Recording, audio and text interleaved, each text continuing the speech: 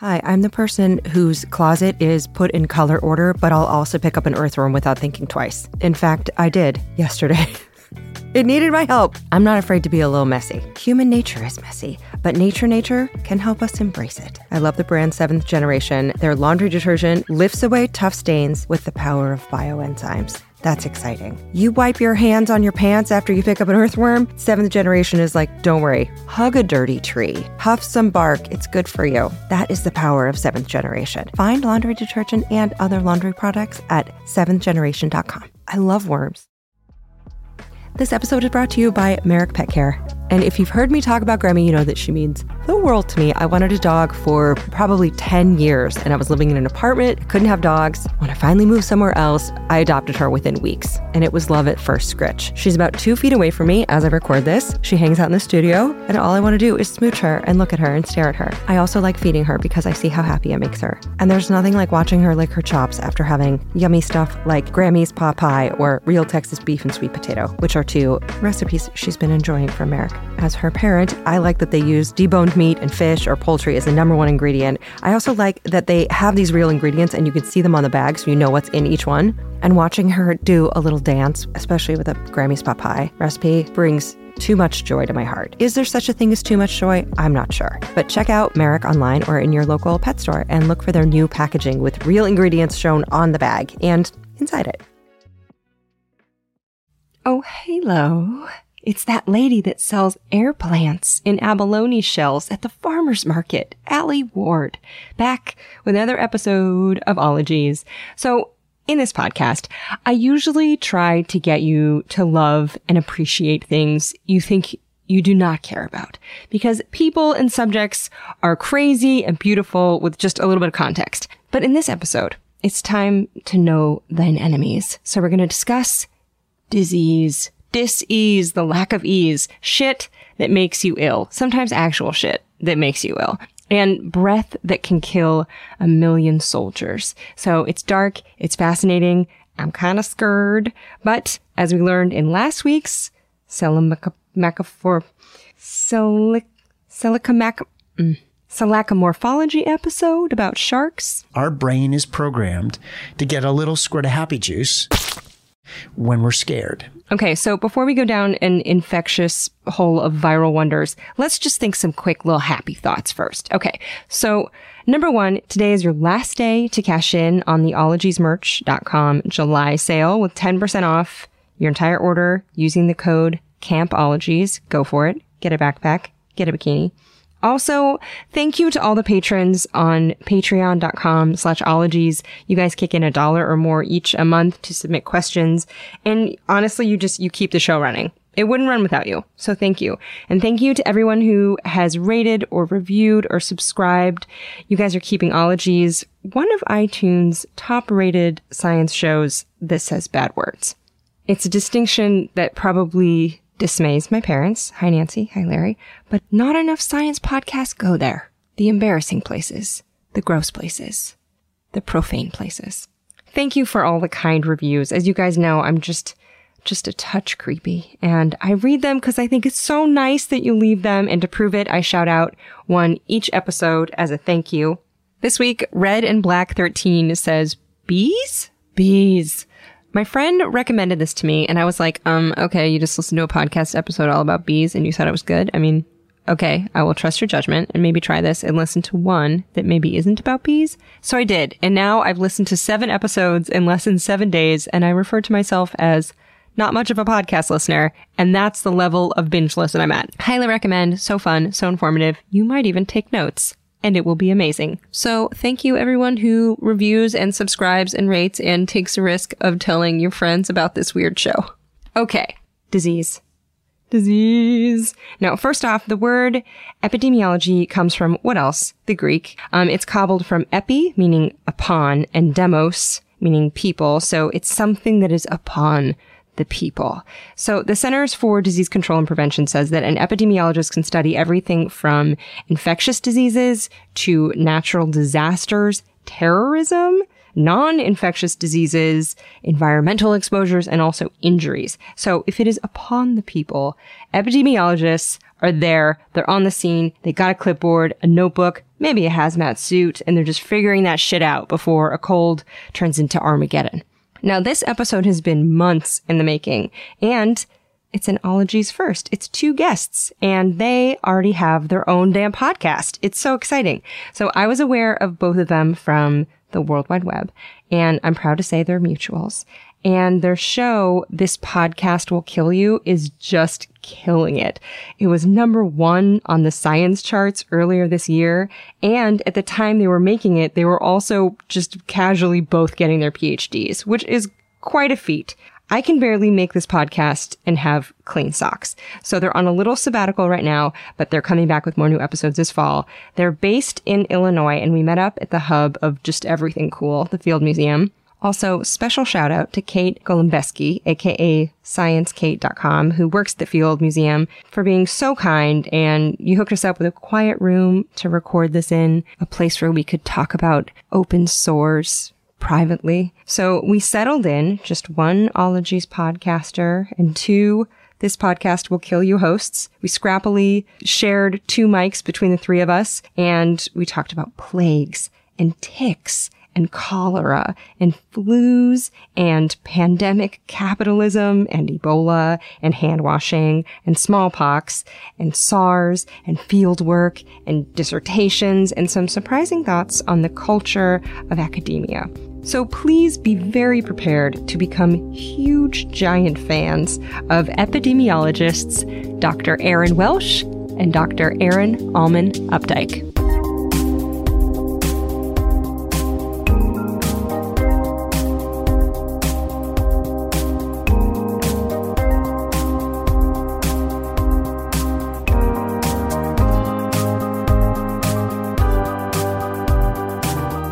So now, which one of you is Aaron? JK. It's a great question. Oh, God. I might as well be wearing, like, Oakleys on a lanyard and some Crocs. That was such a dad joke question. But yes, both are named Aaron. So I'm Aaron Allman Updike. And I'm Aaron Welsh. And Dr. Welsh has long, straight, dark hair. She was wearing a smart black tank top. Dr. Allman Updike is tall. She was wearing a blue jumpsuit, and she has curly hair. And although I did not see their brains, can describe them, and they're amazing. Epidemiologists, both of you. And doctors? Yeah. Officially? Officially. Like fresh doctors. Fresh doc. Like Fresh. when did you get your PhDs? I literally deposited on Monday. It's Friday. So 5 days ago is when it's official. Oh my God. And then Aaron? I defended a few weeks ago, and I'm still waiting to deposit. I was like, huh, what? But Dr. Allman Updike explained that you present all of your research and findings to this PhD approval panel, which I like to imagine consists of Heidi Klum and Simon Cowell and that guy from Maroon 5 and maybe Sporty Spice. And then afterward, they can say, okay, well, go make a few tweaks, dog. And then you air quote, deposit it back to them. And then the deposit. And the deposit is when it's all stamped, official, done. Oh my God. Yeah. It's like the library has to check your margins and they're like, please remove this space. And you're like, for real? Okay, I'll do that. What did you do when you deposit? Do you put it into a Dropbox and then do you moonwalk away in joy?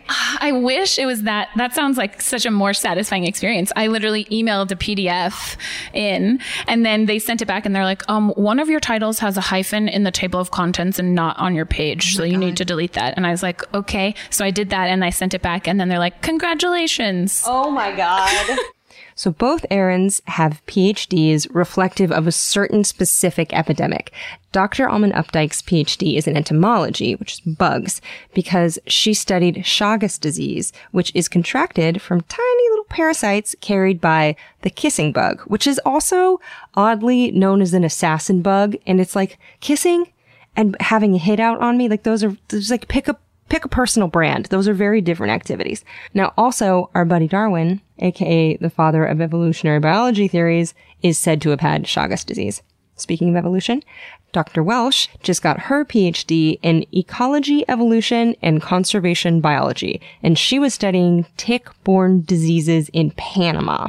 So both have masters in epidemiology, and they studied epidemics for their PhDs. They have a podcast all about epidemiology, but they both were not sure if they should call themselves epidemiologists. They were just demurring, as many humble brainiacs often do.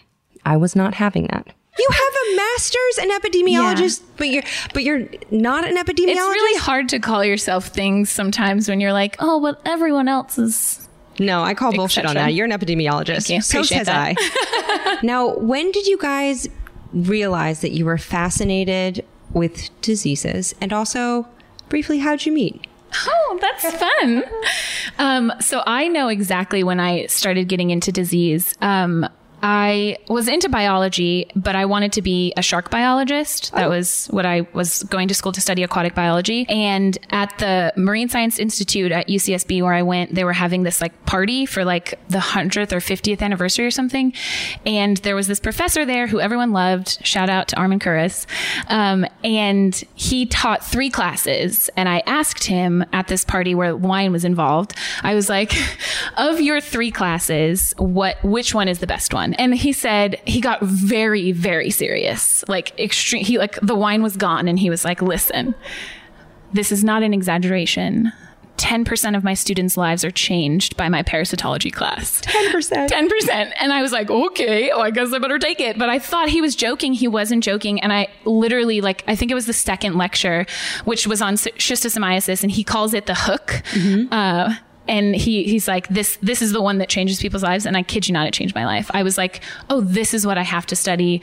And I went to his office like almost in tears, where I was like, it's my senior year and I'm about to graduate and I don't know what to do with my life. And he's like, you'll be fine. And then that's how it happened. So now, schistosomiasis, not hookworms, right? But it is not a hookworm. hooky worm. It is the hooky worm lecture. And now, Erin, when did you know diseases were for you? I actually kind of came at it from a slightly different perspective. When I started university undergrad, I was majoring in nursing. Oh. And I thought, okay, I really am interested in sort of this health aspect and the concept that every day it's something new and it's really exciting. You can go anywhere. You can see all these different things. And so it was sort of like this way to sate my curiosity. Mm-hmm. And I did about 1.5 years of that until I had to take, as part of the nursing curriculum, a class in microbiology. It was at 8 a.m. Monday, Wednesday, and Friday. Oof. Brutal, right? Yeah. And so, but something was different about this particular class. 8 a.m. classes. I slept through an exam that was at 10 a.m. Like, I was not an early bird. It was embarrassing. Yeah, that was music. Whoopsie. And so 8 a.m. to actually have to get up and get out of bed and go to this class was like, at the beginning, I was like, oh God, I can't do this. But then I was like, I don't want to miss it, actually. I found myself wanting to be there every single morning. And it was like the only class, I think, maybe in my entire undergrad that I didn't skip once. So that during that semester, I said, okay, this is actually what I need to be doing. So then I switched into biology, I joined a microbiology lab looking at plague.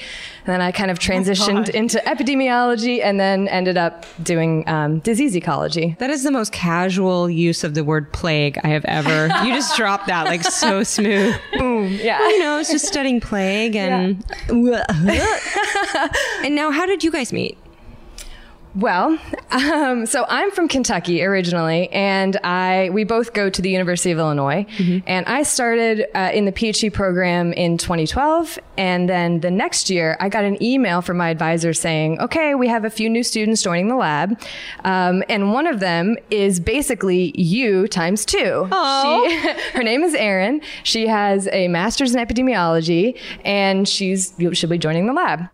Meanwhile, Dr. Alman Updike, newcomer to the lab, was nervous to meet Dr. Welsh because she'd done all this cool work in Panama. She seemed like a badass. But one blessed summer afternoon on a Friday, And I like peeked my head around the corner of the office. Yeah. And I was like, hi, are you Erin? Cause I'm Erin. Aww. And you were the best human ever. You were like, yeah, hi. And then she like forced me to come to happy hour that same night. And we've been soulmates ever since. Oh my God. Double Erin epidemiologist. Now, when did you decide we need to take this relationship to the podcast level? September of last year. Mm-hmm. My friend hosts a barbecue every year called the Larbecue. His name is Lawrence. Mm-hmm. And I forced Erin to come with me last year.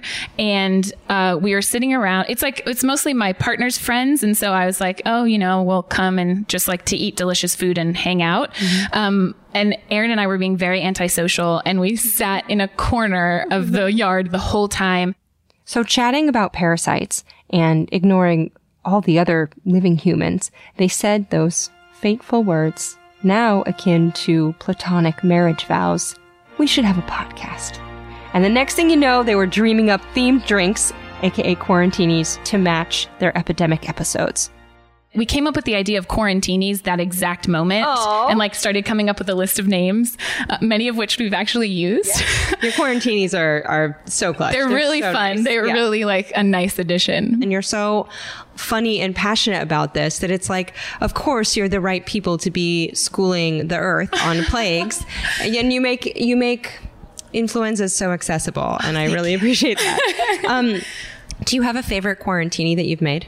Ooh, yes. Okay. My favorite is actually the first one, which was the H1 drink one. Yes, I remember. Yeah, that one, which is technically just a Corpse Reviver number 2. Mm-hmm. That's like the official name for it. It was super delicious. What's your fave? I think I really enjoyed that one. And then what was in the Armadillo? Oh, I also have to put a plug in for rice water stool, which sounds horrific, but tastes delicious. Rice water stool. Is that a cholera? It is. Right. Yep. I believe. Yes, I remember that episode also. Thank you for taking me back. Now, what is it about diseases and epidemics that you really love? And like, what is your goal? Like, what's your mission? Do you want to make people more afraid of diseases or less afraid? It's a good question. The thing I love about diseases, and it sucks that you can't say things like I love disease, like people get offended. But I am really interested by the complexities of disease. And so that's why we both sort of ended up studying disease ecology, because it's looking at disease from a very like wide angle and understanding all of the intricate details between the host and the pathogen and the environment and vectors and multiple hosts and complicated life cycles. And so that's what really hooked me about diseases, are these diseases that are very complex and difficult to understand and therefore difficult to treat and deal with. Right. Especially when they go through so many hosts and they've got to go through this snail to get to this frog, to get to this pelican who like shits on a fisherman, who like makes out with a seal. And then the next thing you know, like a whole village is dead. Exactly. Right. And it's so interesting that an organism could evolve a life cycle like that. Like how did you get there? How did you come up with that? How did that happen? So that's what really like fascinates me about disease. So I think that our goal is more to just get people thinking about how interesting diseases are.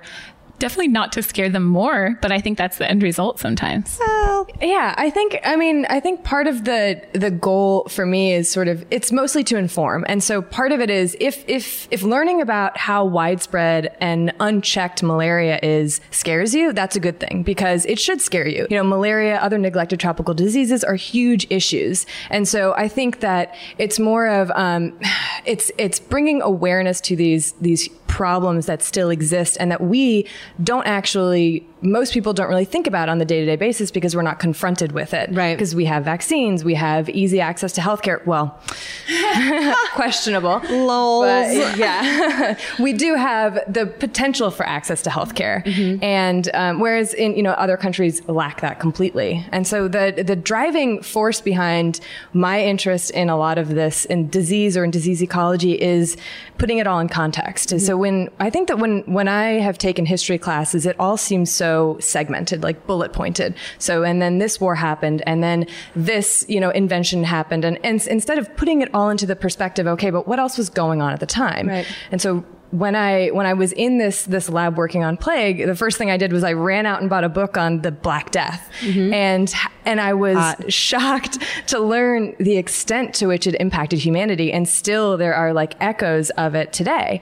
So understanding how this thing that we think about these things in little cells. Like, okay, we put disease over there, we put history over there, we put biology over here, and they don't really all interact together. And so I think sort of putting these things in context is where it really became fascinating for me. And so how much of your work and your research and your science communication deals with kind of domestic epidemics versus global ones that we haven't quite implemented solutions that we may have implemented in the first world? Dr. Welsh says, my research is on tick-borne disease and climate change, and this all takes place in Panama. And so I basically was trying to understand where ticks are, which ticks are infected, and why they are where they are, when they are, and then throwing in the pathogen into that. Okay, let's predict how tick-borne disease will change in the future. We just have to understand what drives it currently. We talk about how a domestic outbreak or like a small little outbreak of disease can turn into an epidemic, can turn into a pandemic. And let's address that. Run me through, what is an epidemic versus a pandemic? Yeah, great question. So an epidemic is essentially just an outbreak of a disease that is outside what is normal for that community. So if you had even a few cases of plague in the US, that might be an epidemic because plague doesn't happen very commonly in the US. I just got to break in here because to the gratefully uninitiated, what is plague? I thought maybe it was just a catch-all term for some bad shit that kills people, but plague is an actual disease caused by a specific bacterium, Yersinia pestis. Pestis? Like a little bit on the nose, but okay. So plague is transmitted through fleas that live on rodents, and there are 3 styles, if you will. There's septicemic, which infects your blood through a flea bite and is 100% fatal if left untreated. Just boom, you're out. And then there's bubonic plague, which was responsible for the pandemic in the 1300s known as the Black Death, or just the plague. I think it's really all an inflection here. You can't really call the Black Death the plague. I think it's more like the plague, like how Chandler on Friends would say it. Now, the Black Death was responsible for up to 200 million deaths in just over 4 years. This bubonic plague, FYI, is when the bacteria enter the body through a flea bite and they infect lymph nodes, and it causes them to swell and maybe burst. These are called buboes, which sounds so cute, like a term of endearment for your grandma, but they're actually swollen, lumpy nodes of infected plague that can kill you and others. But wait, there's more. Now, the third type of plague, pneumonic plague, can also involve buboes, but includes lung infection. So what I'm trying to say, next time you're having a bad day, there's like not enough ice in your cold brew, or maybe your new jeans stained a whole load of towels indigo. Just think, well, fuck, at least I don't have plague. Epidemiologists also suggest not handling dead animals in areas where plague is common. And for some of us, that warning may be well needed. I've handled a dead thing here and there. Thankfully, not in plague-torn areas. I'm just going to give a shout out to Grease, the 1978 musical, which issued this warning about duplicitous, leather-clad John Travoltas being vectors of widespread suffering. Men are rats. Listen to me. They're fleas on rats. Worse than that, there are amoebas on fleas on rats. Amoebas, bacterias, you're close enough. But in Madagascar, there is a cyclical cycle of plague. And so like a few cases is normal. But last year when we were recording, like last fall, there was a huge outbreak. There was an epidemic. And so when you have disease happening in a population that's larger than the norm, that's an epidemic. Okay. And then a pandemic just means an epidemic that's gone global. Usually it means global, but it could even just mean it has spread to like many different countries. But yeah, so a pandemic is just an epidemic that's spread globally. How do epidemiologists feel about people saying like Snapchat addiction is an epidemic? Like, how do you feel about it being misapplied? That's a good question. I mean, I kind of roll my eyes at it. Okay. Like, I think, like, we call everything an epidemic these days. And it's like, okay, yeah, people are using Snapchat more than they did 10 years ago because it didn't exist. Right. Chill. Eye rolly. Yeah. Don't steal the thunder of an epidemic, because when Right. I need to talk about ticks on your butt, like, I need this word to mean something. Yeah. I do have a question about, I have so many millions of questions. Oh my God. Run me through the different types of epidemics. Like, what is a virus versus a bacterium versus a parasite versus are there fungal epidemics? Like, For sure. what flavors are there? Yeah. So there's a bunch of different flavors just based on what the pathogen is. So a pathogen is just a microorganism that causes disease. So you can have viruses, you can have bacteria, you could certainly have fungal infections. Fungal infections are less common because generally our immune system is better equipped at dealing with them. So you're usually most susceptible to fungal infections if you're already immunocompromised. Oh, okay. So, and then you also can have like parasitic infections. And usually people distinguish between parasites and pathogens, meaning pathogens are microscopic and parasites are larger. Okay. Is that right? For the most part, I mean, I've also heard people say a protozoan is a parasite. Let's say you're on a date and suddenly you realize, wow, it would really impress this person to know some information about protozoa. Well, I'm here to help. So a protozoa, single-celled organism that has a nucleus. So bacteria are also single-celled, but they don't have a nucleus. No, I did not know this. Yes, I just had to Google it. You are welcome. I hope this leads to scintillating conversation and maybe smooches, provided nobody has the plague. I was going to say, do they have to have like a mouth and a butt to be full? But even single-celled organisms have that Yeah, sometimes. So, okay. sometimes. So it really depends maybe on who you're asking. Yeah. And can you run me through what exactly is a virus? A virus is, you can't even really call it an organism, right? Is it an alien? Is it a tiny space alien? Not an Level with me. alien because they were definitely here before us. Okay. That's genetic material. It's genetic material, usually DNA or RNA, surrounded by a protein coat. And that's pretty much it. It's just like genetic material in a sack of protein, and it can't replicate on its own. So that's why people don't call it a living thing, because it has to infect something else for it to actually make more of itself.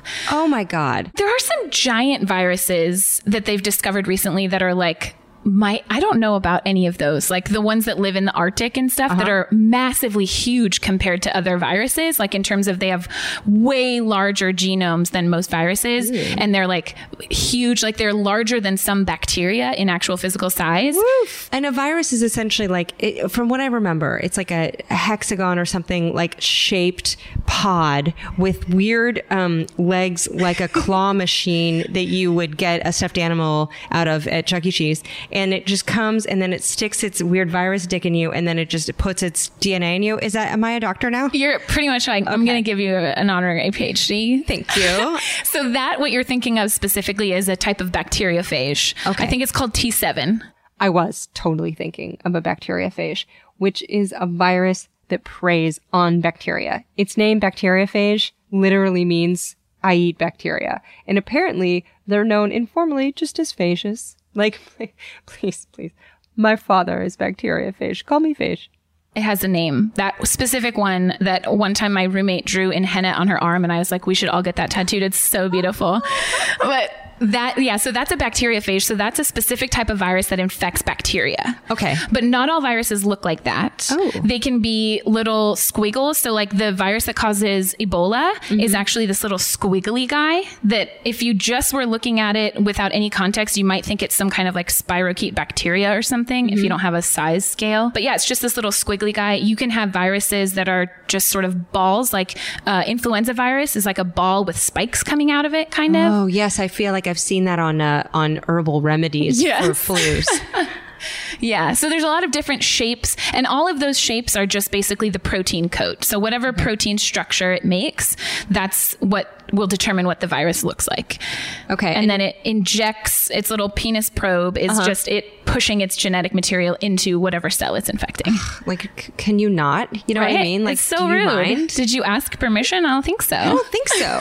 Do you guys feel like there is a certain kind of vector or pathogen that is the worst news? Like, which of the types of pathogens are you like, oh no? Influenza. Yeah. Yeah. Why? Let's talk about, because this was your first episode on This Yeah. Podcast Will Kill You. Yeah. You're like, we are going to start with a big one. And also, the questions I got from the Patreon patrons are like 1918, let's talk about like this influenza, this outbreak. So let's get into some flu. Yeah. Because it seems like you have the flu, you're out for a couple days, you miss some emails, you eat some soup, you're fine. But really, it's going to kill us all. Could. Okay.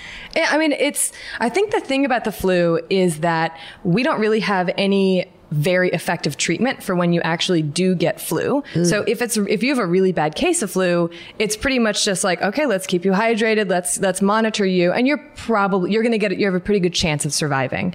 But the scary thing is that the things like the 1918 flu something like that could happen again. And there were a lot of things that went wrong or went right, depending on your perspective. So Flu's publicist is like, this was a success. Planets are aligning. Yeah. I love to imagine that their little PR team after the epidemic, they're like, guys, this was great. Let's do it just like this every year. What a get. 1957, failed. Yeah. 1973, failed.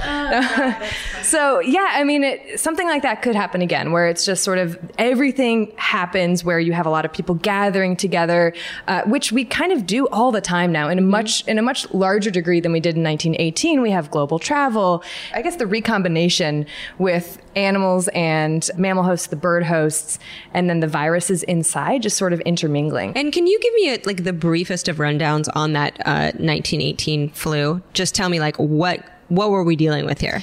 We were dealing with a flu that started out possibly in Kansas, possibly in France. We don't really know what happened. Same thing. I mean, more or less. And a couple of soldiers who were on leave probably picked it up, went back to an army base where it's a ton of, young, otherwise healthy dudes sleeping in a giant tents, right? All breathing each other's spit, all pooping in holes. Yeah. And this allowed for the virus to just sort of boom, boom, boom, boom. And somehow people started just sort of dropping like flies. Like people were getting really sick and they were not recovering, which was really unusual for the flu because these were really young men, really healthy. And so what I think that specifically about that strain was that it caused something called a cytokine storm. So basically your immune system went into overdrive and your whole body essentially just shut down. And I think the most common way that you died was that your lungs sort of filled up with fluid. Oh, no. And that was the end. So, but once it got into these army camps, of course, people who were maybe that they were exposed to someone a few days before, got into a bus, were shipped maybe to Philadelphia, boom, another outbreak there. And then, okay, if someone else went to England, boom, another outbreak there. And it sort of followed this this hop, skip, and jump across the globe. And the reason that a lot of people call it the Spanish flu, or used to call it the Spanish flu, was because Spain was one of the only countries that was not censoring its news reports. And so to keep morale up around, in the US or in England, they were like, oh no, we're not going to tell everyone how many hundreds of thousands of people are dying. We're just going to pretend like it's, And Spain was like, deal. real talk. Spain was like, oh God, guys, everyone's dying. What's going on? Like, are we the only ones? Oh my God. Spain is like that person in the party who be like, your boyfriend sucks. And you're like, oh no, you're right. Yeah, exactly. So how many people were lost to that? I cannot remember. Was it 50 million? That's right. 15 or 50? 50. Oh my God. Can I fact check this? Yes. And Google it. So this flu of 1918 infected 500 million people, 10 to 20% of whom died. So on the low end, that's an estimated 50 million lives lost, maybe up to 100 million. Brutal statistics, nothing to sneeze at. Which, in writing that, made me wonder if the term nothing to sneeze at was born of epidemiology, but it turns out, no. In the 1600s, get this, sneezing became a cool thing to do because people just thought it cleared the brain. And then sneezing at will became a way to throw shade at others. So the idiom, nothing to sneeze at, was just invented by snobs, which are maybe even worse than viruses.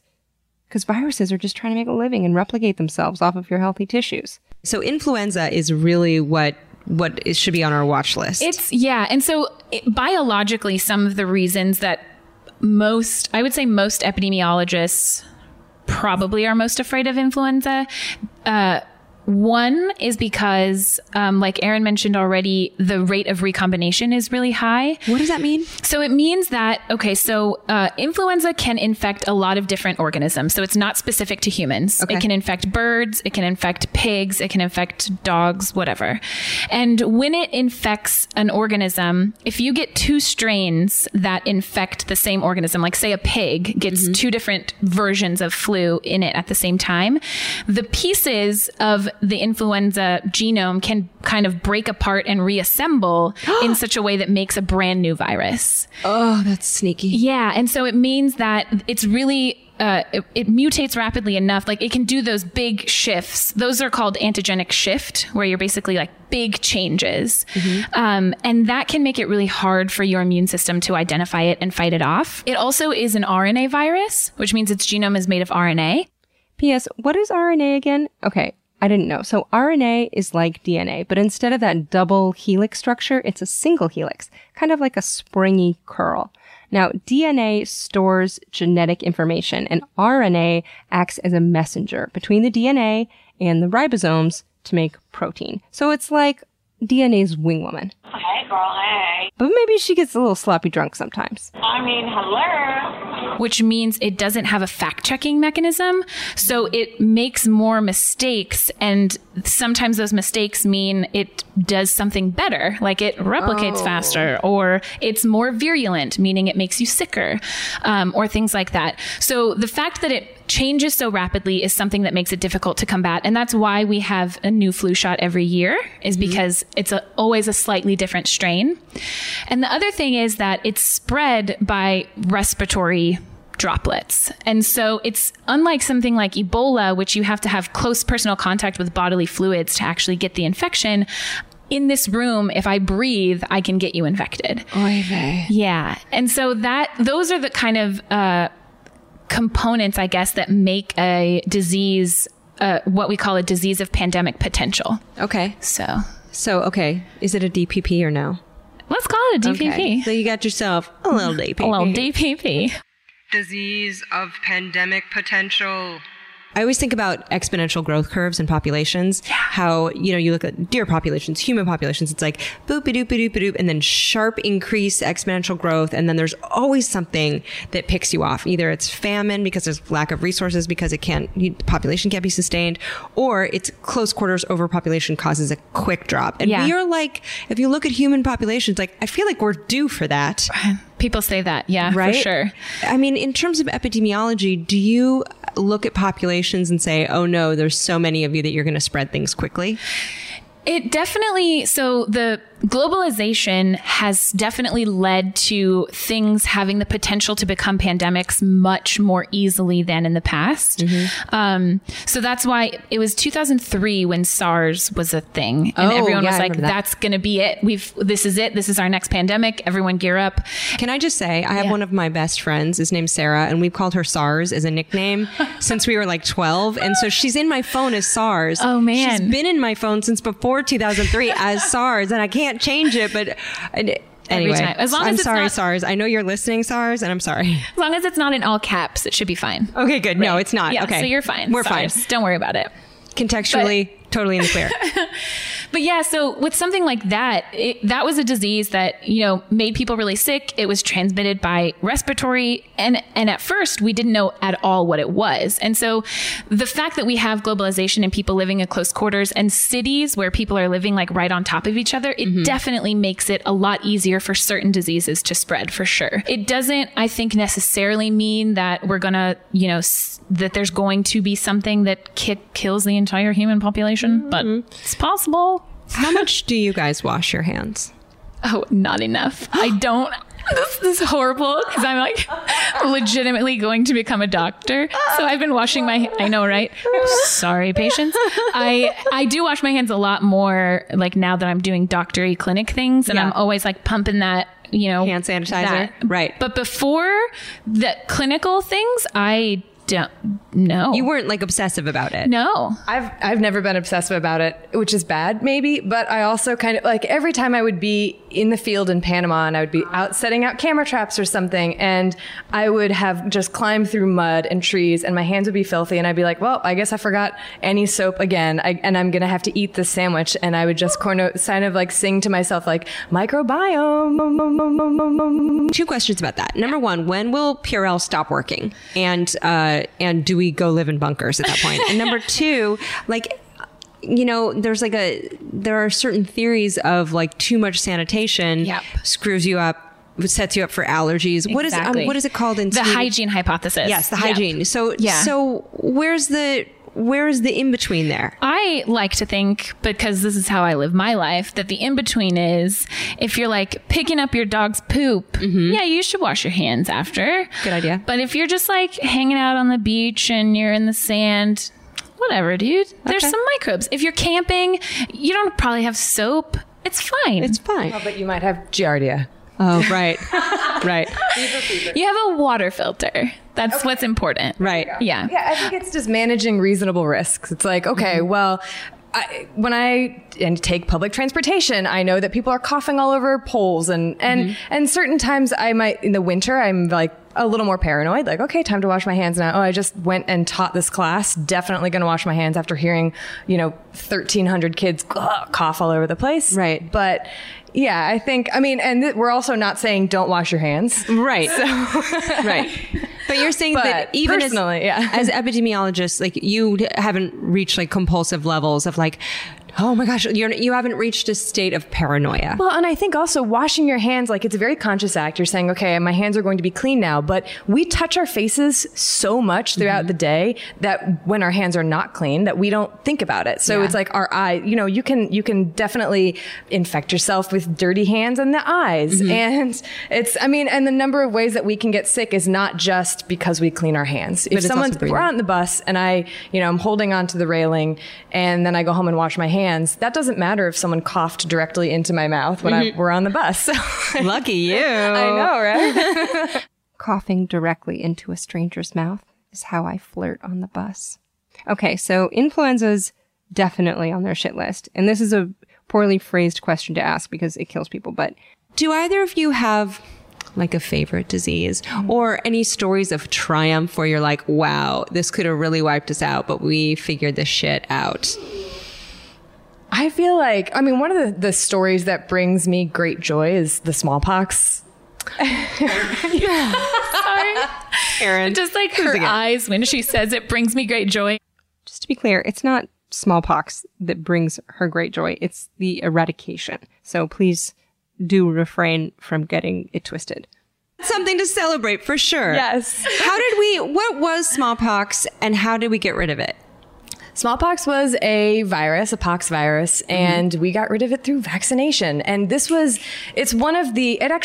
smallpox vaccine was the first vaccine developed. And it was developed in a very unethical way. Did I do that? So this guy named Edward Jenner basically grabbed a village boy and James, I can't remember his last name. Dang it.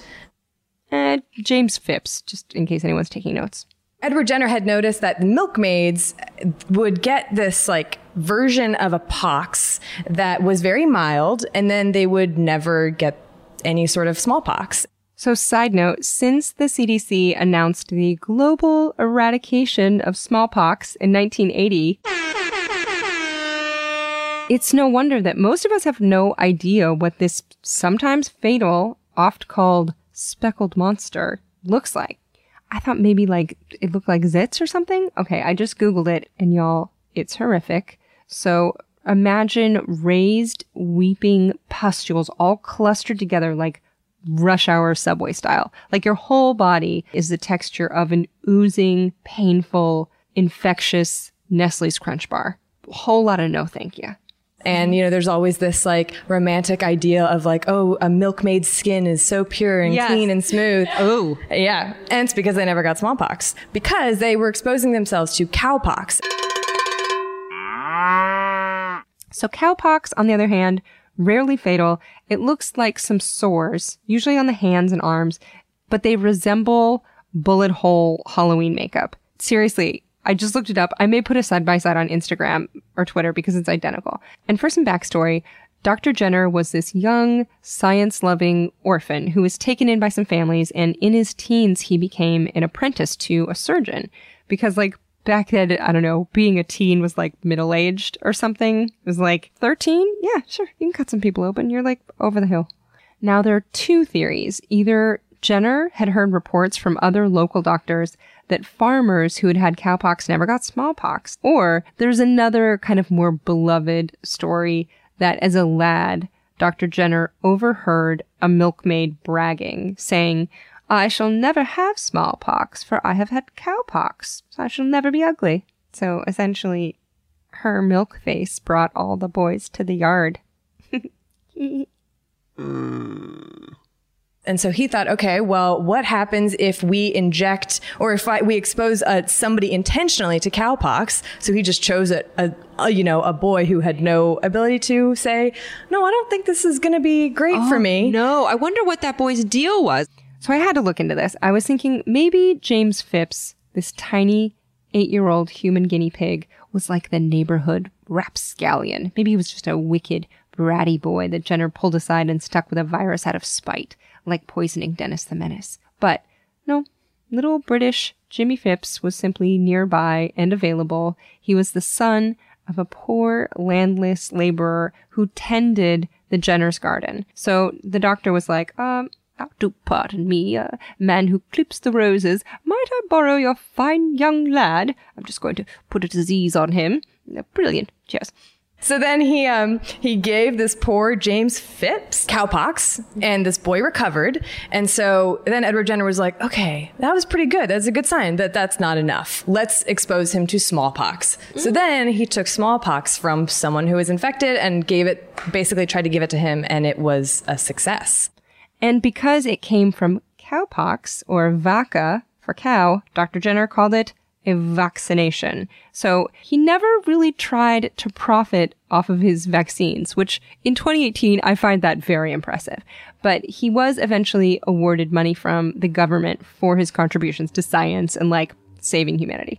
And little James Phipps lived quite a long life, I am happy to report. And Dr. Edward Jenner gave him and his wife and his 2 children a free lease on a cottage, which later went on to become the Edward Jenner Museum. I also found out in researching this that on the property there's a small thatched hut known as the Temple of Vaccinia. And it was originally built to be like Dr. Jenner's man cave for like writing or just chilling or I don't know what. I don't know if they just like smoked opium casually in it. But he actually ended up using it as a place where he would administer vaccinations for free to the poor.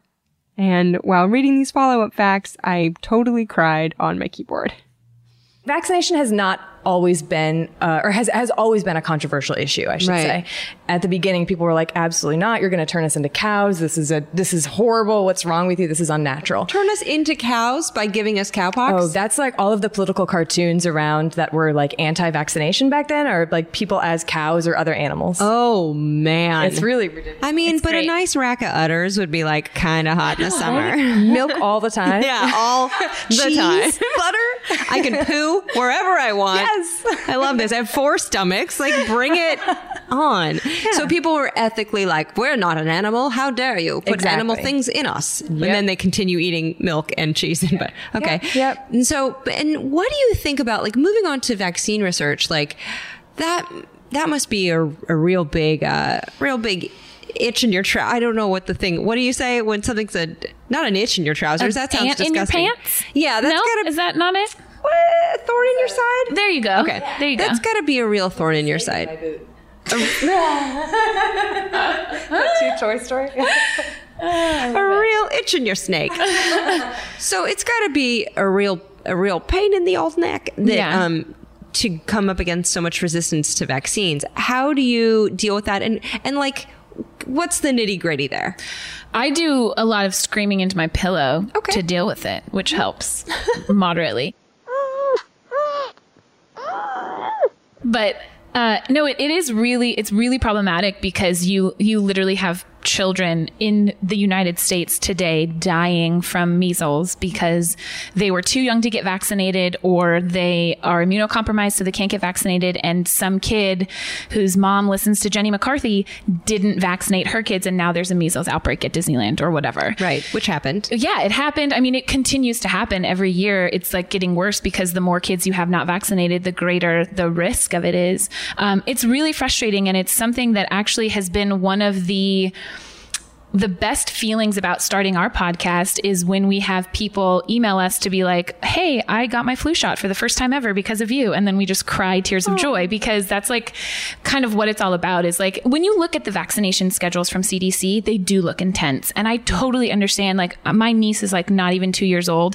And like, there's pictures of her after her vaccines and she's got like 1 million Band-Aids. And you're like, oh, my poor baby. And so I get it that it's a lot of vaccines, but it's very easy to ignore the fact that these diseases literally killed people for decades, for hundreds of years before we came up with these vaccines. And because we aren't faced with those deaths or with paralysis from polio on a daily basis anymore, it's really easy to just ignore it and say, this is my personal right to make a choice and to not vaccinate my children, when reality is you're putting everyone's children at risk of death by not doing it. So, and what do you think about the risks that seem to keep people up at night, like the risks of autism or mercury poisoning or setting off some kind of wildfire of an autoimmune response? Yeah. So the autism thing is 100% false. Like, there's not even a millionth of a risk there. That there was one paper by Andrew. We're not going to mention his name. He's not worth mentioning. Voldemort. Got it. Voldemort. He who must not be named, who wrote that paper, got like fired from the medical society and had to retract his paper because it was completely falsified. Wow. Like, it wasn't just that they were like, we don't like your data. It was completely false. So that entire association with autism, which is one of the main things that sort of started this anti-vax movement, at least in the States and also in the UK, because that's where he was from, it's based on a completely false statement, a false paper, that it is not real 100%. So if you had to debunk some flim-flam, that would be this. It's the easiest thing to debunk because it's 100% false. Mm-hmm. There are very small risks of other like adverse reactions. There are certain vaccines that you should not get, that you're contraindicated to get if you have certain allergies. And that's something that you and your doctor should talk about, obviously. Mm-hmm. But all of the other risks are orders of magnitude less than the risk of dying if you get this, like measles or something like that. And all of those like adverse reactions, like if someone cannot have a vaccine for that reason, there's something called herd immunity. And so that's fine. And so the small proportion of the population that is not vaccinated, I feel like should be reserved for the people who actually cannot for health reasons, not for personal choice, not because, I'm scared that my child will have autism, because that is not true. Like your child may develop autism or may be diagnosed as autism, but that's not because of the vaccine. And that has been shown for decades now. Right. And so I think that it's sort of debunking some of these things. And I think that, our podcast in a way is sort of, I think we have a responsibility as every disease ecologist, epidemiologist, or science communicator has to inform and say, okay, let's actually talk about what's going on here. And so by saying, we're doing two things, by saying, okay, the flu vaccine is actually really important, even though every year there are people who go, oh, well, it's not effective this year, so why do I even get it? Mm-hmm. And you still get it. Like, just get it. Right. But we also, I think, in talking about in the ways that these diseases have impacted people in the past, and, it's, I think also bringing awareness to the fact that, yes, a lot of these diseases we can talk about in the past tense, but for so many, that's only because we are privileged with where we are. Right. And so for so many other people who don't have who can't get a vaccine for something, like, think about what's going on there and be aware that this is still a huge problem. So there have been theories about correlations between autoimmune diseases, where your body's immune system just loses its shit and attacks its own tissues, like MS and rheumatoid arthritis and lupus, and any possible links to vaccine use. But a lot of experts say that it's just as likely, if not more, that wild infections can trigger the body's immune response in people predisposed to autoimmune diseases. So I don't have much for you there, but as soon as I have an immunologist on, I'm going to ask about autoimmune diseases since they run heavily in my family and I'm just very selfishly curious. Okay, let's ask more just super smart, hard-hitting, and really complicated questions. Do you guys have any favorite movies about diseases? Oh, Contagion. Oh, 1,000%. really? What is it about Contagion versus Outbreak versus, so many other disease movies? Like, lay it on me. I haven't seen Outbreak. Okay. Which I know I should. I know. A it's gasp terrible. from the other Erin. Yeah, I know. It's atrocious. But it doesn't matter because Contagion is, I know, so much better. Okay, so between Outbreak and Contagion, 2 out of 2 epidemiologists named Erin prefer the 2011 film Contagion. Which one is Contagion? Contagion's the one with Kate Winslet, aka my hero.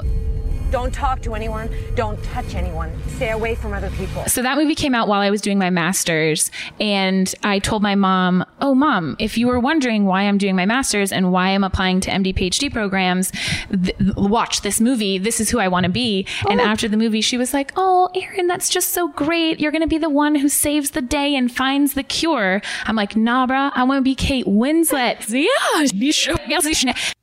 Spoiler redacted, kiddos, because I care. And she got really upset about it. But that movie they worked with CDC and they worked with public health professionals and they did such an awesome job of keeping it very true to life. I think it is the scariest movie that you can watch because it's so weirdly accurate. It's not perfect. You know, there are science things that aren't absolutely perfect. We actually, in a class that our advisor teaches, he has the kids watch the movie and critique it. Like, what is true to life and what things are not true to life. So that's a fun little exercise. Oh. You're into it. Also, it must be noted that Kate Winslet plays an epidemiologist named Erin. Oh my God, I forgot that. Get out of town. She needs to meet you guys for real. Oh my gosh. We need to hook I this would up. die. Okay. Hey, are you listening? Hi. Is that also your favorite Contagion? I think it is. I think it is the most unsettling. And definitely, like, after I watched that, see, I'm already thinking about it. After I watched that, I was washing my hands a lot more because... Yeah, you were like... But it is, it's really scary. It shows at the very beginning, you see... Or no, it's not even at the beginning, it's the very end, where you see how the virus that has caused this pandemic has jumped from animal to human. And it's just sort of all of... It's so... I just got goosebumps. It's so real. That is how it has happened for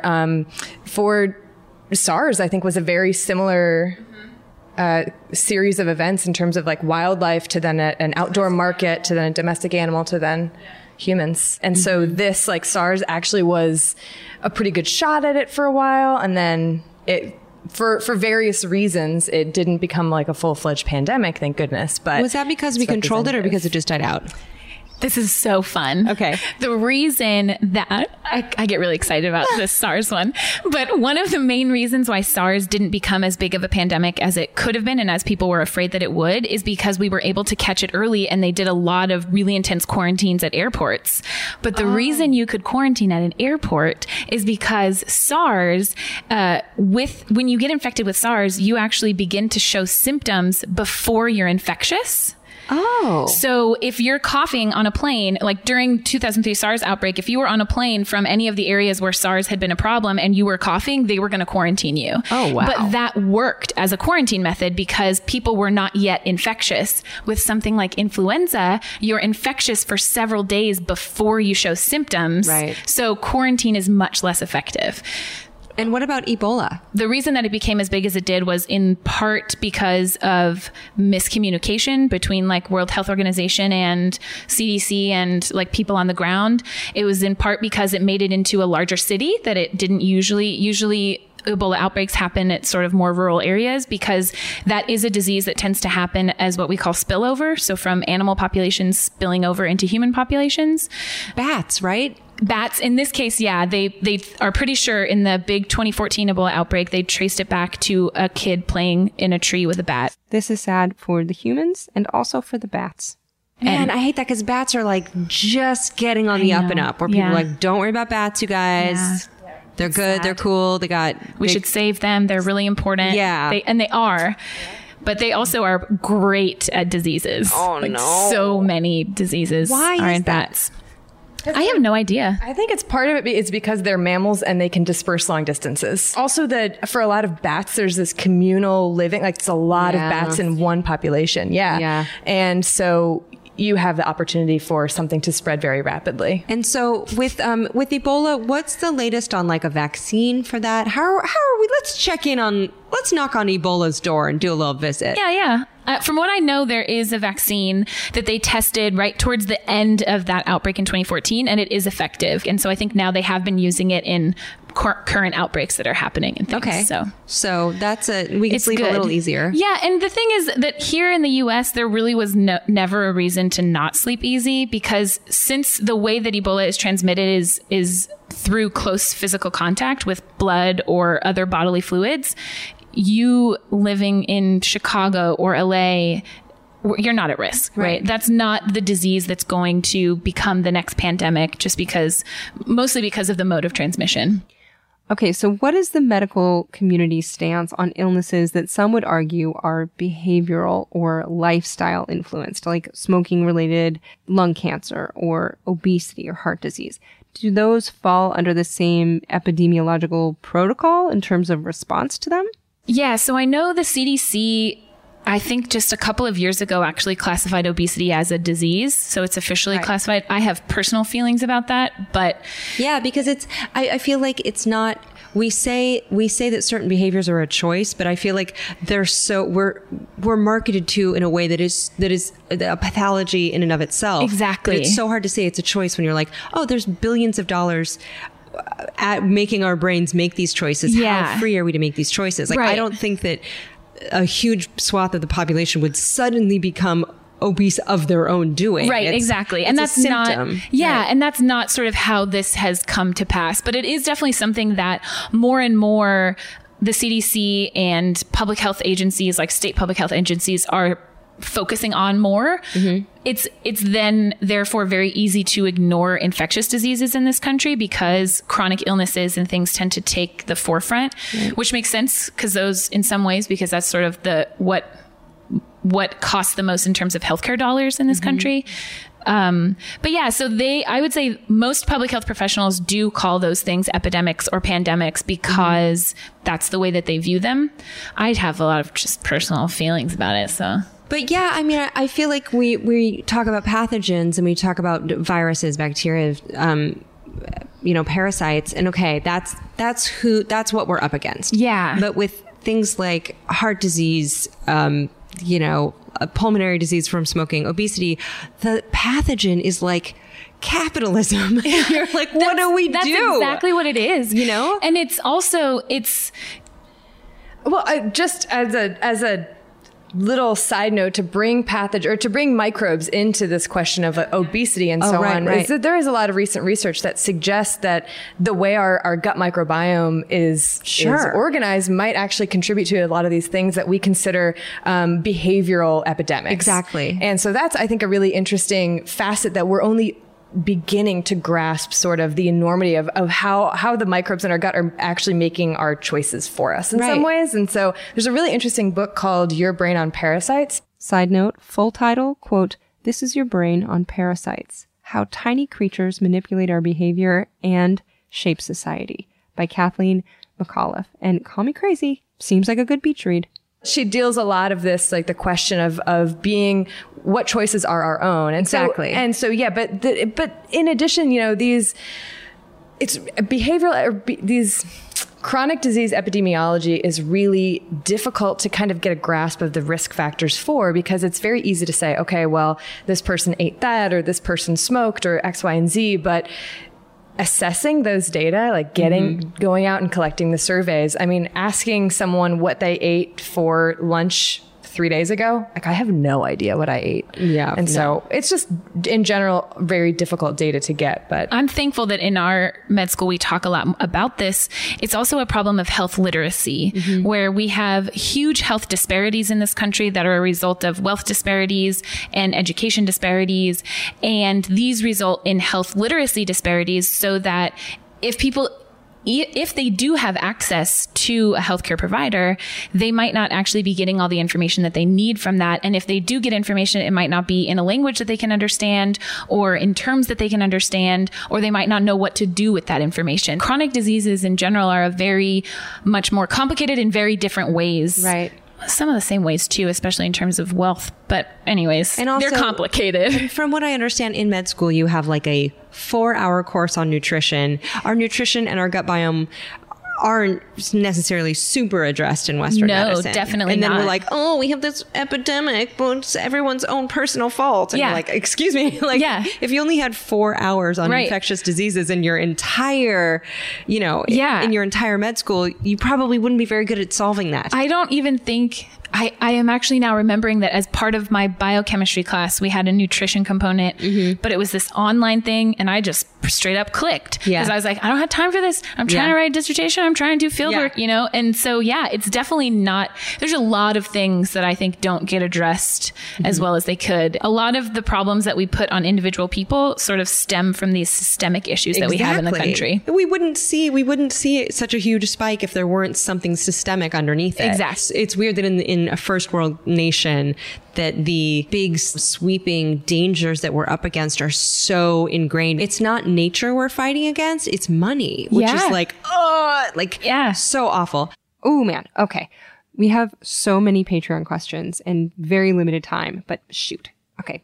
Shoot. Just one more first. But I do want to ask, Lyme disease, what's the deal? Dang it. I was hoping not to get this question. No. So I have to admit that I am not a Lyme disease expert in any way, shape, or form. Okay. So I am like a Panama tropical tick lady, and tropical tick lady, and there's my theme song. Yeah. But that being said, Lyme disease. So we've been seeing a lot lately in the news, reports. I get forwards from, family members and friends like, oh, I just saw this about ticks, and tick-borne disease is incredibly on the rise. Like we've seen doubling of cases over the past couple decades. And part of that has to do with more reporting. Part of that has to do with the fact that it is actually increasing both in terms of incidence, so the number of cases a year, but also in terms of geography. So where people are actually getting infected. Right. And Lyme disease is one of these where it is spreading and spreading and spreading. And part of what is driving the increase in cases is development, basically. And so by changing the structure of forest, you're changing the animals that live in the forest. And some animals are better at transmitting Lyme to ticks than other animals. Mm-hmm. So if you imagine a tiny little baby tick just emerged, and it does not have Lyme. So when it is born, it does not have any Lyme disease in it, even if its mother had Lyme. And it's the size of a poppy seed. It's teeny tiny. Yes, I remember CDC issued like an apology for ruining poppy seed muffins.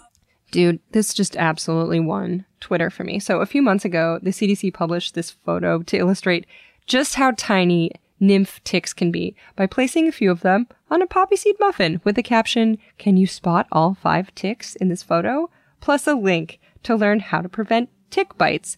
This tweet had everything. It was food porn, a hidden twist, there was science communication outreach, a puzzle, and a link to save lives. But nevertheless, Big Muffin got in the way, and as a USA Today headline woefully reported the next day, quote, "CDC apologizes for hiding ticks on a poppy seed muffin to warn of Lyme disease threat." The CDC followed up with a tweet, quote, "Sorry we ticked some of you off." Oh, no. I loved that. Loved it. It was amazing. It was so good. Yeah. Oh, I would constantly in Panama, when I would come across a tick bomb of larval ticks, I would play Freckle or Tick like all the time. Wait. Tick bomb? Oh, I should have brought pictures. Yes, or a video, actually. Oh my God. And you do have freckles. Mm-hmm. Oh, that's a nightmare. So the most ticks that I have ever counted in one, over 6,800 ticks in one tick bomb. So a female tick lays a clutch of eggs after she's fed, and then they all hatch at once.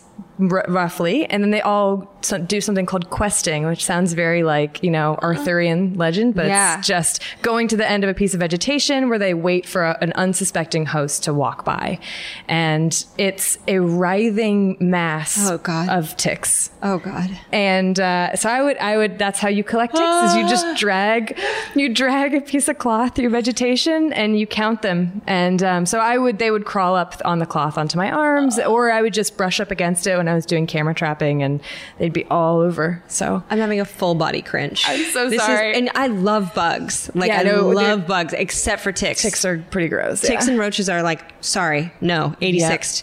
Oh yeah, so, roaches for sure. But from what I understand, Lyme disease is there's like 300,000 cases a year. So I just looked at a CDC map comparing the rates and distribution of Lyme from 2001 to 2016. And dude, it looks like someone broke a pen near Connecticut and the ink is just steadily hemorrhaging into New England and the rest of the United States. And just for funsies, I'm just gonna mention, if you're into conspiracy theories, say, you might want to look up Lyme and Plum Island Animal Disease Center, which was a government military testing facility that employed rehomed Nazi doctors to do trials on animal-borne biowarfare. Now, fun fact, Plum Island sits 8 miles off the coast of Old Lyme, Connecticut, where Lyme disease was first identified. Now, am I saying that this conspiracy theory is true? No. Am I telling you that it's super interesting? Yes. Am I a doctor? No. But anyway, 300,000 cases a year of Lyme disease in the United States alone. Now, Dr. Welsh, who likely does not believe in conspiracy theories, explains some other reasons why Lyme might be spreading. Yeah. That's a lot, It's right? a lot. And so it's one of these things where these ticks are now infected, like where the disease is present, like all of the ticks are infected. And and so it's because we have these suburbia, basically, where we have in these areas we have deer can still live amongst neighborhoods and stuff like that, and so that doesn't really hurt deer populations. Mice can also live amongst these neighborhoods, doesn't hurt mice populations. Mice are really, really good at infecting ticks with Lyme disease, right? And deer are really good at feeding ticks and making more ticks. And so with the combination of these two things, you just have this explosive boom. So when we deforest an area, we reduce the number of species around, right? And then we get this huge increase in tick-borne disease because we have the hosts that are left that amplify the ticks and amplify the pathogen. So that's part of what's going on. In addition to just this general geographic spread, we could throw in some climate change up in there and talk about the overwintering survival of a tick. It's vector-borne disease is super complicated. And what about chronic Lyme? Chronic Lyme is a really interesting thing. I think, the definition or the treatment in public health and regarding public Lyme has really changed over the past couple of decades, because it first started out as being this like, oh, it's all in your head. Oh, it's all in your head. Right. And now it's becoming increasingly apparent that it's actually not in your head. And these are people who whatever reason are having symptoms that last long beyond the active infection stage. And so whether it is something where your body recognizes the Lyme bacterium and then that Lyme bacterium is very similar to a cell that you already have in your body, and it elicits this huge autoimmune reaction. Right. How much is severe autoimmune reactions to some kind of infection? Yeah. It's interesting. And there's other vector-borne diseases that can cause weirdly long-lasting, like joint pains and things if you get infected with something like chikungunya or dengue. Chikungunya, it sounds like a lunch special. Yeah. It's another vector-borne. It's transmitted by the same mosquitoes that transmit dengue and Zika. And it also invaded in the same way as Zika did, started in the Caribbean and then sort of spread to South America. And it just sort of, as all these diseases do, they get press and then they fade from the public eye. But are they fading because the disease is fading, or are they fading because no one cares anymore? A little bit of both? A little bit of both. I think that when you talked earlier about the exponential growth of populations, you see the same thing in epidemics. So you have what's called an epidemic curve, where when a disease invades a susceptible population, a whole bunch of people get sick really fast, but then you hit some sort of peak. And what causes that peak is maybe like there's no more susceptible people left in the population or something. And so then that disease will decline, and it's literally like a hump, like a mountain shape. Right. And that's what's called an epidemic curve. And every single outbreak follows this exact pattern. How big the curve is or how wide it is depends on the disease. And so when you have that waning phase of a disease, it's very easy to just stop talking about it because, well, people aren't getting sick anymore. Right. It's also, you know, you get funding for a certain amount of time, so it's in the news, and then the next news cycle comes around and people stop talking about it. And chikungunya is hard to pronounce, so people don't talk about it. It really does sound like a curry. I'm not gonna lie to you. And I wonder how much of it too is like, oh well, Zika was huge. People were like, oh no, we're in the U.S. Can it happen here? And then once that answer slowly kind of became no, it became less of an interesting or like, you know, press hot issue. As soon as pregnant women started being like, I'll go to Mexico, you know what I mean? Then it was like, yeah. Are you guys ready for rapid fire? So ready. Okay. We're going to blaze through these. Okay. You ready? Okay. But before we take questions from you, our beloved listeners, we're going to take a quick break for sponsors of the show. Sponsors? Why sponsors? You know what they do? They help us give money to different charities every week. So if you want to know where Ologies gives our money, you can go to alieward.com and look for the tab Ologies Gives Back. There's like 150 different charities that we've given to already, with more every single week. So if you need a place to go donate a little bit of money, but you're not sure where to go, those are all picked by ologists who work in those fields. And this ad break allows us to give a ton of money to them. So thanks for listening, and thanks, sponsors. Oh, KiwiCo. We love you. Kids love you. Parents love you. Uncle Allie's love you. Here's the deal. So whether you're staying at home or you're heading out on some summer explorations, KiwiCo is inviting kids, also kids at heart, that's you, to enjoy their first ever summer adventure series. So kids from 2 years old to teens can receive 6 hands-on science and art project kits over 6 weeks. They have something for everyone. They have different topics for each age, whether your kid wants to explore space or learn about dinosaurs. And I've heard from my parental friends that summer can be a little challenging to keep the kiddos busy. KiwiCo's like, we did the legwork for you. And the Summer Adventure Series is this personalized experience with super fun activities like a bottle rocket kit, where kids can build an actual bottle rocket. And you can either receive all of your summer adventure crates at once or weekly for 6 weeks. I think it's so amazing that they have different crates for different ages, everything from the great outdoors that has like giant bubbles or a window garden to a trebuchet kit for ages 9 to 14, an entrepreneur where you can do textured clay projects. If you have kids, if you know kids, keep them occupied and learning and having fun this summer with KiwiCo. And you can get 20% off your summer adventure series at kiwico.com/ologiessummer. That's 20% off your summer adventure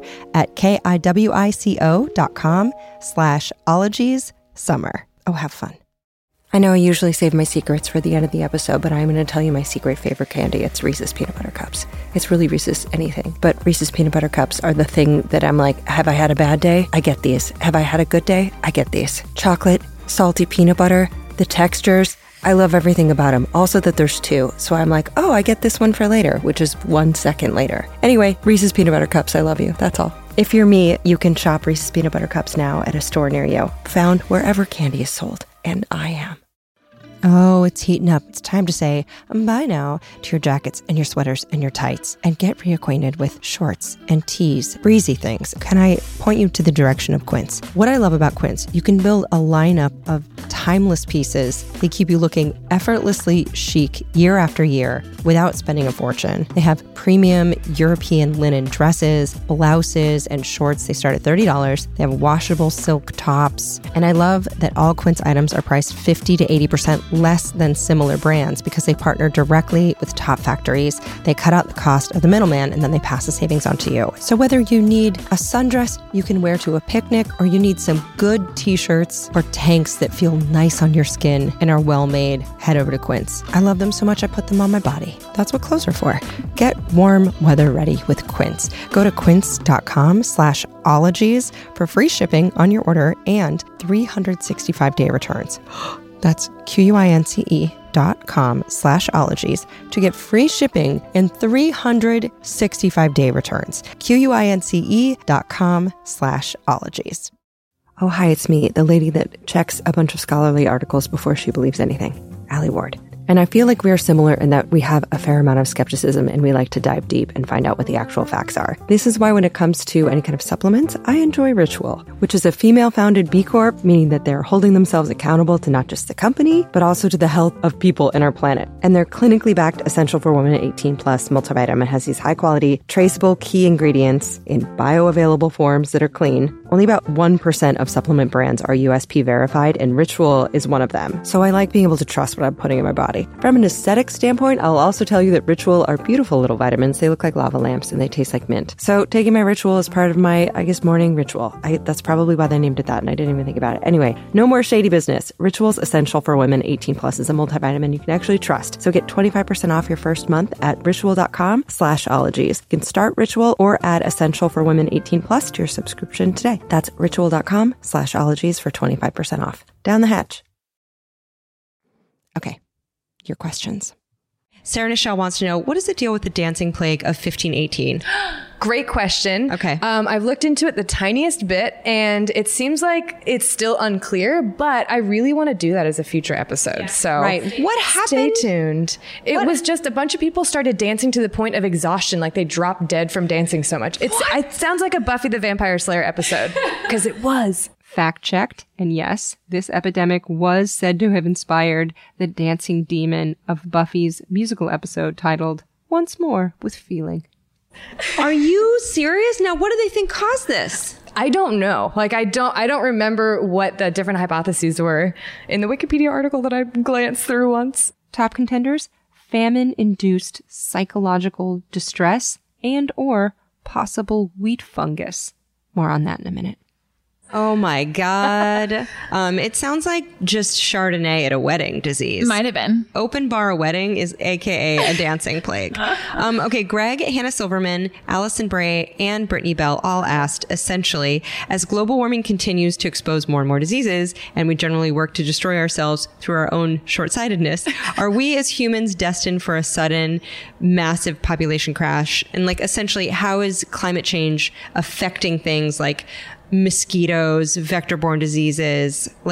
How is climate change affecting epidemics, and how much are we going to die? Yeah, that's a good question. It's definitely the one thing that people can say for sure is that climate change is going to affect infectious disease, whether that means it's going to change the distribution of diseases, or meaning that diseases will happen in places that they didn't happen before, or whether it means that you're going to have more diseases than we had before. It's a little bit hard to say at this point. Okay. It's still sort of a crapshoot, and it's who you talk to and also where you live. So it could be that as climates warm in more temperate regions and it's warmer for longer, maybe diseases might shift, but then that also might mean that in some areas it becomes too hot for certain diseases, in some areas of the tropics, right? Perhaps.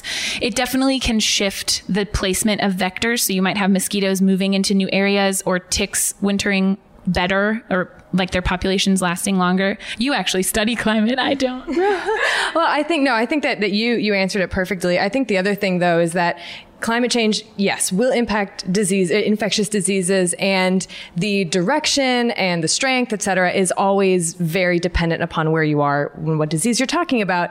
But I also think that having studied climate change and tick-borne disease, that the way that climate change is actually going to probably impact humanity is not as much through vector-borne disease as it is through, actually farming and crops and just famine worldwide. I think that those are the more pressing, water availability. I mean, clean water is not accessible for so many people now. Right. It's only going to get worse and worse and worse. And so disease is not the least of our problems, but it is, I think, trumped by a couple of other big names. Trumped by big names. So, don't worry about diseases that much, because other problems are probably going to get us first. And while that seems very depressing, if you've listened to the show before, I always like to reflect on mortality or the upcoming apocalypse as an excuse today to say, fuck it, text your crush, cut bangs, eat a quesadilla, we're all gonna die.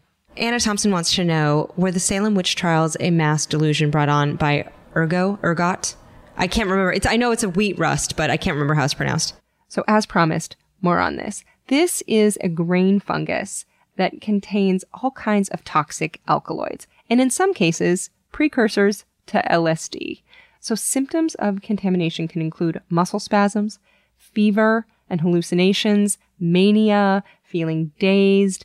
You can have tremors, distorted perceptions, according to Wikipedia. Now, in terms of its pronunciation, I found out it's...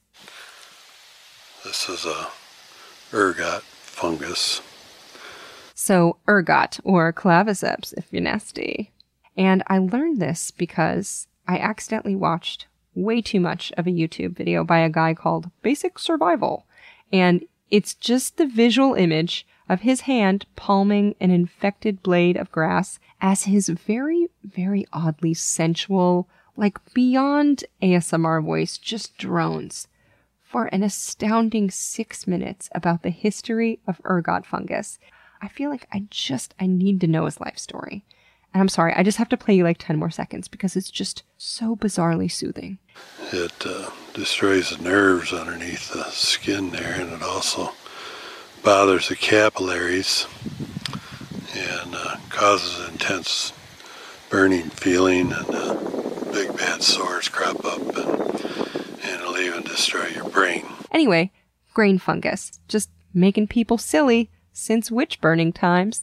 I have heard that before. I've also heard that, so there's this new Netflix movie called Brain on Fire based on a book by a journalist who, I can't remember what the name of the... She had encephalitis, right? Yes. Mm-hmm. And so they don't know the exact source of what it was, but that's another hypothesis, is that some of these like witch trials were based on people who had this encephalitis that caused them to have these psychotic like delusions and be basically labeled as like a psychotic person instead of, okay, well, let's actually find out what's going on. Especially in children, there's that, there's PANDAS, which is brain encephalitis caused by strep.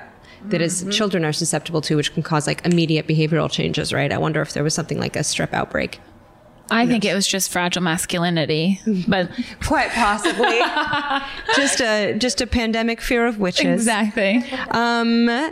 Aki wants to know, is antibiotic resistance a critical issue?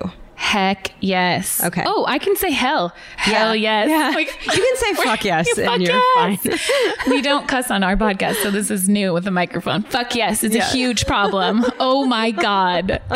It is one of the scariest problems for sure. Yeah. Like antibiotic resistant strep or staph in hospitals is massively huge. Antibiotic resistant. My dad got sepsis from antibiotic resistant UTI infection. It was awful. Antibiotic resistant tuberculosis is terrifying.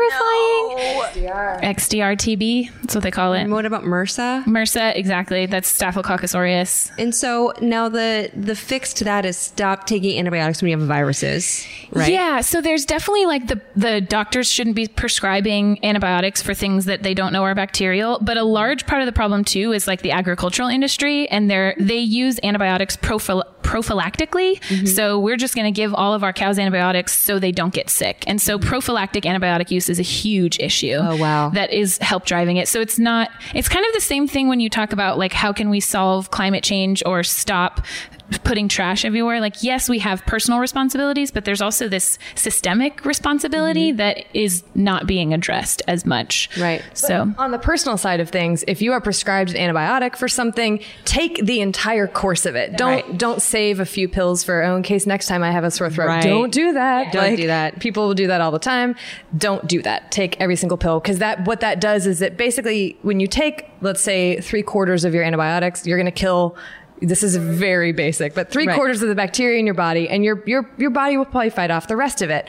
But those, or it might just be selecting the ones that are resistant. The strongest ones are like, oh my God. It's like the people who are left at your party at like 2 a.m. are the worst people. You're like, go home. Go home. Yeah, Get exactly. off my couch. You should have left forever ago. Yeah. So, okay. So keep kicking them out. Yep. It's funny, and our healthcare system is such a beautiful thing that I have friends who are like actors who don't have health insurance who are like, oh, if I get strep throat, I just order fish antibiotics online. And you're like, oh, America. Wow. They're like, yeah, you just use them in fish tanks, but you can also take them for strep. Like, yes, people do that. Like there are whole Reddit subreddits, like subreddits about like, this is such a good learning experience. like veterinary antibiotics that you can get for your dogs and cats that are cheaper. Buy them online. Yep. I know. Dang. Don't do it. Wow. Okay.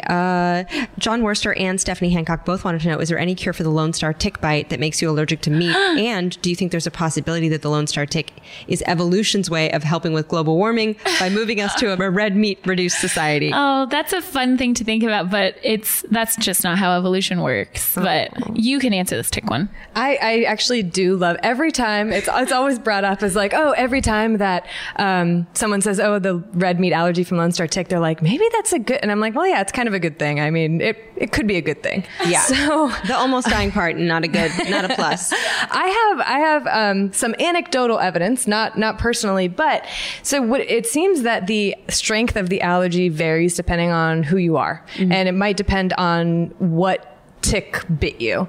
But some people, it seems to be last decades or even a lifetime. And anytime they re-expose themselves to red meat, it's a really bad reaction like anaphylaxis, etc. On the other hand, I have known people, because there seems to be an outbreak, like a high frequency of cases in Panama for some reason. Oh. Where we worked. Like I had a lot of friends who would be like, yeah, now I have this red meat allergy. What do I do? No. Which is really strange. Yeah. So it's on every continent except for Antarctica. I think it first popped up in Australia. Anyway, some of these people would come back to me and say, yeah, actually, I've tried out different meats and I tried out different kinds of meats. Like, okay, so a steak, still a no-go. Pepperoni? Yeah, that's actually okay if I eat it. Weird. And then another person said, I tried lamb, I tried, veal, I tried deer. And a few years after they had first gotten the allergy, it kind of just went away. Okay. So as far as I know, there's no treatment for it, but I think it is just really depends on who you are. I just looked this up on some health sites, and even they were like, I don't know, man. Benadryl, epinephrine, fucking sucks, dude. There's always chicken, I guess. Cut to chickens in a lab, engineering the next tick-borne pathogens. Last questions. What about your job sucks so bad? What is the worst thing about your job? Dr. Allman Updike started off. I guess our jobs right now are grad school. So I just finished half of my grad school, but I still have 3 more years left. And I think the worst part for me is how small academia can feel. So it's like, am I glad I did it? Mostly. Yeah. It's done now. But you're also shaking it up by doing your own SciComm, which is kind of cool. Right. You're doing it your way. Yeah. Which is neat. Erin, what about you? I think my answer is probably going to be fairly similar. The culture of academia, the fact that we're doing disease ecology work. We're doing work that can be applied to public health, that can be applied to wildlife conservation, but it doesn't feel that way. And it also feels very frustrating to kind of sort of like I look around and I think, we're disease ecologists. Why aren't we actually helping people? Like, why it feels like that the data that I'm collecting, the results that I'm writing up are just going to sit in an academic journal where they're going to be accessed by people who have subscriptions, who have the privilege to be able to read these journals. And that's it. And that feels so disappointing and it feels so unfulfilling in so many ways, because it is more than that. Like the reason that I am interested in doing this research is so that I can actually help people. Like the world is on fire around us and we're just kind of like dawdling like, oh, but this p-value isn't quite significant. So I don't know, I guess I can't publish this. Like it feels so we get too in our own heads. It's funny that your work deals with assassin bugs, tick bombs, like probably not the best toilets. And you're like, the worst thing is the culture of academia. Like that says a lot that there needs to be maybe some change there culturally. If you're like, the 6,000 ticks on my body is not the worst thing about my life. No. That's fun. That's like, it's while you're slogging through it, you're like, this day is the worst. But like realistically, it's fun. Those are the funnest times of grad school, is doing field work and being miserable while you're doing field work, but also having fun. What is the best thing about epidemiology or your work, or what are you looking forward to the most in your career?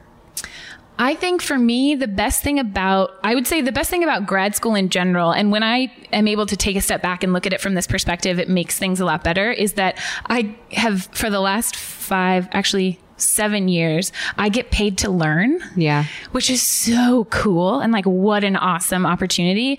And I love the things that I'm learning. And I do love the program that I'm in. And I'm so happy that even though I have 3 years left and I'm going to be in Champaign, which isn't like the most exciting town. Champaign problems though. Yeah, right. Yeah. But I'm thrilled about the next 3 years of doing more clinical work and being able to actually like do things with everything that I've learned. But being able to be paid to learn cool stuff is awesome. It's legit. Yeah. Pretty dope. It's pretty great. What about you, Erin? I mean, honestly, I think my favorite thing is the field work, which was horrible at times, but also I got to basically spend years in Panama being outside, collecting data, and then being able to like analyze those data and say, okay, but what actually is going on here? So the excitement of finding out the answer to your problem or the answer to your questions is really thrilling.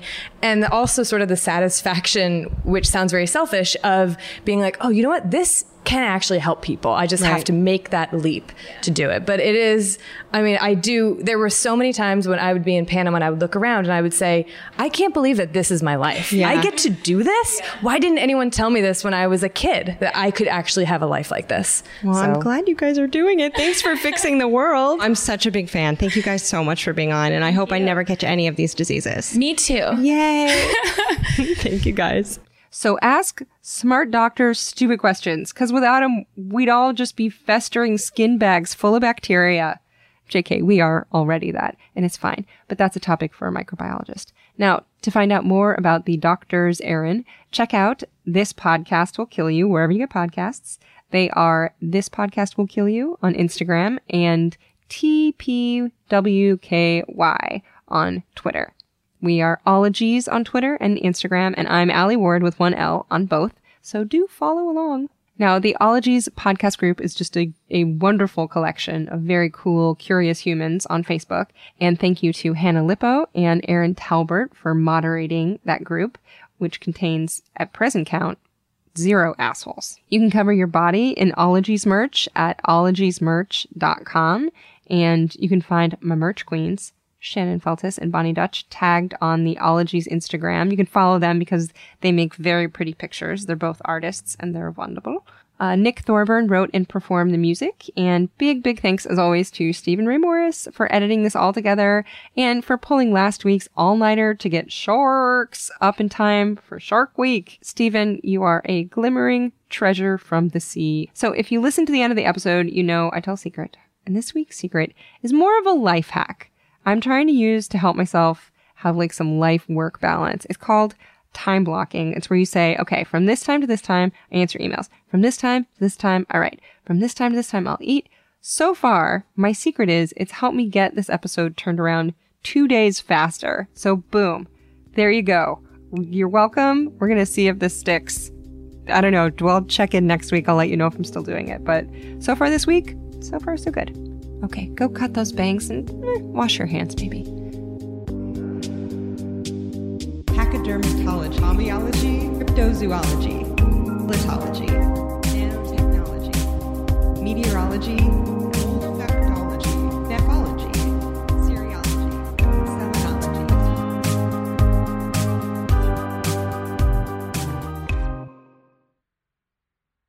I got all disease. On this episode of Plant Killers, we'll explore one nation's most notorious fruit and vegetable killer, bad dirt. What makes bad dirt so bad? The answer? The ingredients. But fear not, true crime enthusiasts. This story has a happy ending. New Miracle-Gro organic raised bed and garden soil. It's made with quality organic ingredients from upcycled green waste like compost and aged bark. Unlike the other guys who can't say the same. Looks like bad dirt's murdering days are over, thanks to Miracle-Gro. Join us next time on Plant Killers.